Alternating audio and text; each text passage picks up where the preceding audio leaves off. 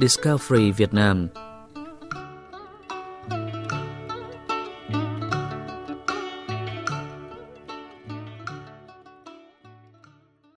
The Cai Rang floating market on the Cần Thơ River, 6 kilometers from the center of Cần Thơ city, is a popular attraction in the Mekong Delta.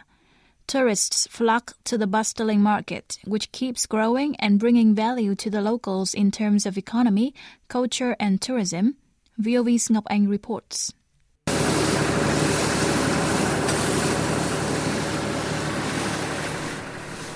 The name Cai Rang comes from a Khmer word meaning terracotta pots, which the Khmer people in An Giang province used to make and sell in this area. The Cai Rang floating market has begun in the early 20th century, when the road system was still in its infancy.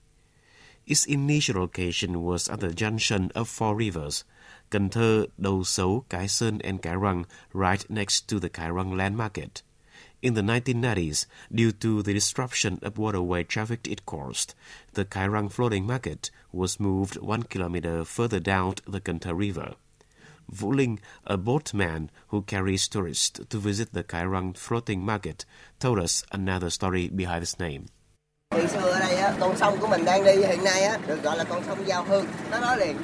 The river links Cần Thơ to Cà Mau province, Kiên Giang province, and Cambodia. In the old days, travelers often stopped here, which used to be a quiet area, to buy food in preparation for their long journey.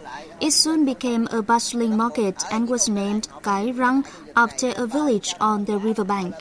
As one of the main trading centers in the Mekong Delta, the Cai Rang floating market is a place where the locals trade a wide variety of food, native fruits, and other agricultural products. It's crowded from dawn until 9 a.m. with hundreds of boats, each with a bamboo pole from which hangs the main product the boat owner is selling. Nguyễn Trường Sơn from Hanoi said. It is the bamboo poles that make the Cai Rang floating market unique.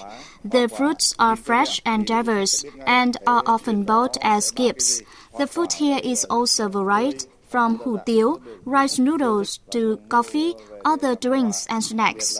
Visitors are treated to đơn ca tài tử or Southern opera performed on boats.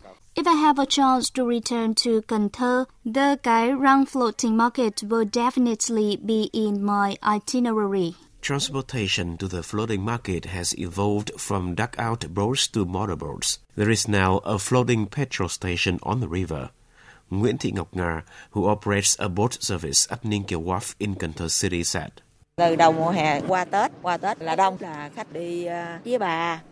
Summer is the peak season for Vietnamese tourists. Foreigners are most numerous from October to the New Year festival. I have 3 boats operating 5 or 6 tours a day. Visitors usually depart for the Cai Rang floating market at 5 a.m. and return here at 7 a.m. Some tourists take a boat trip to the Binh Thủy ancient house, but actually the road trip is shorter.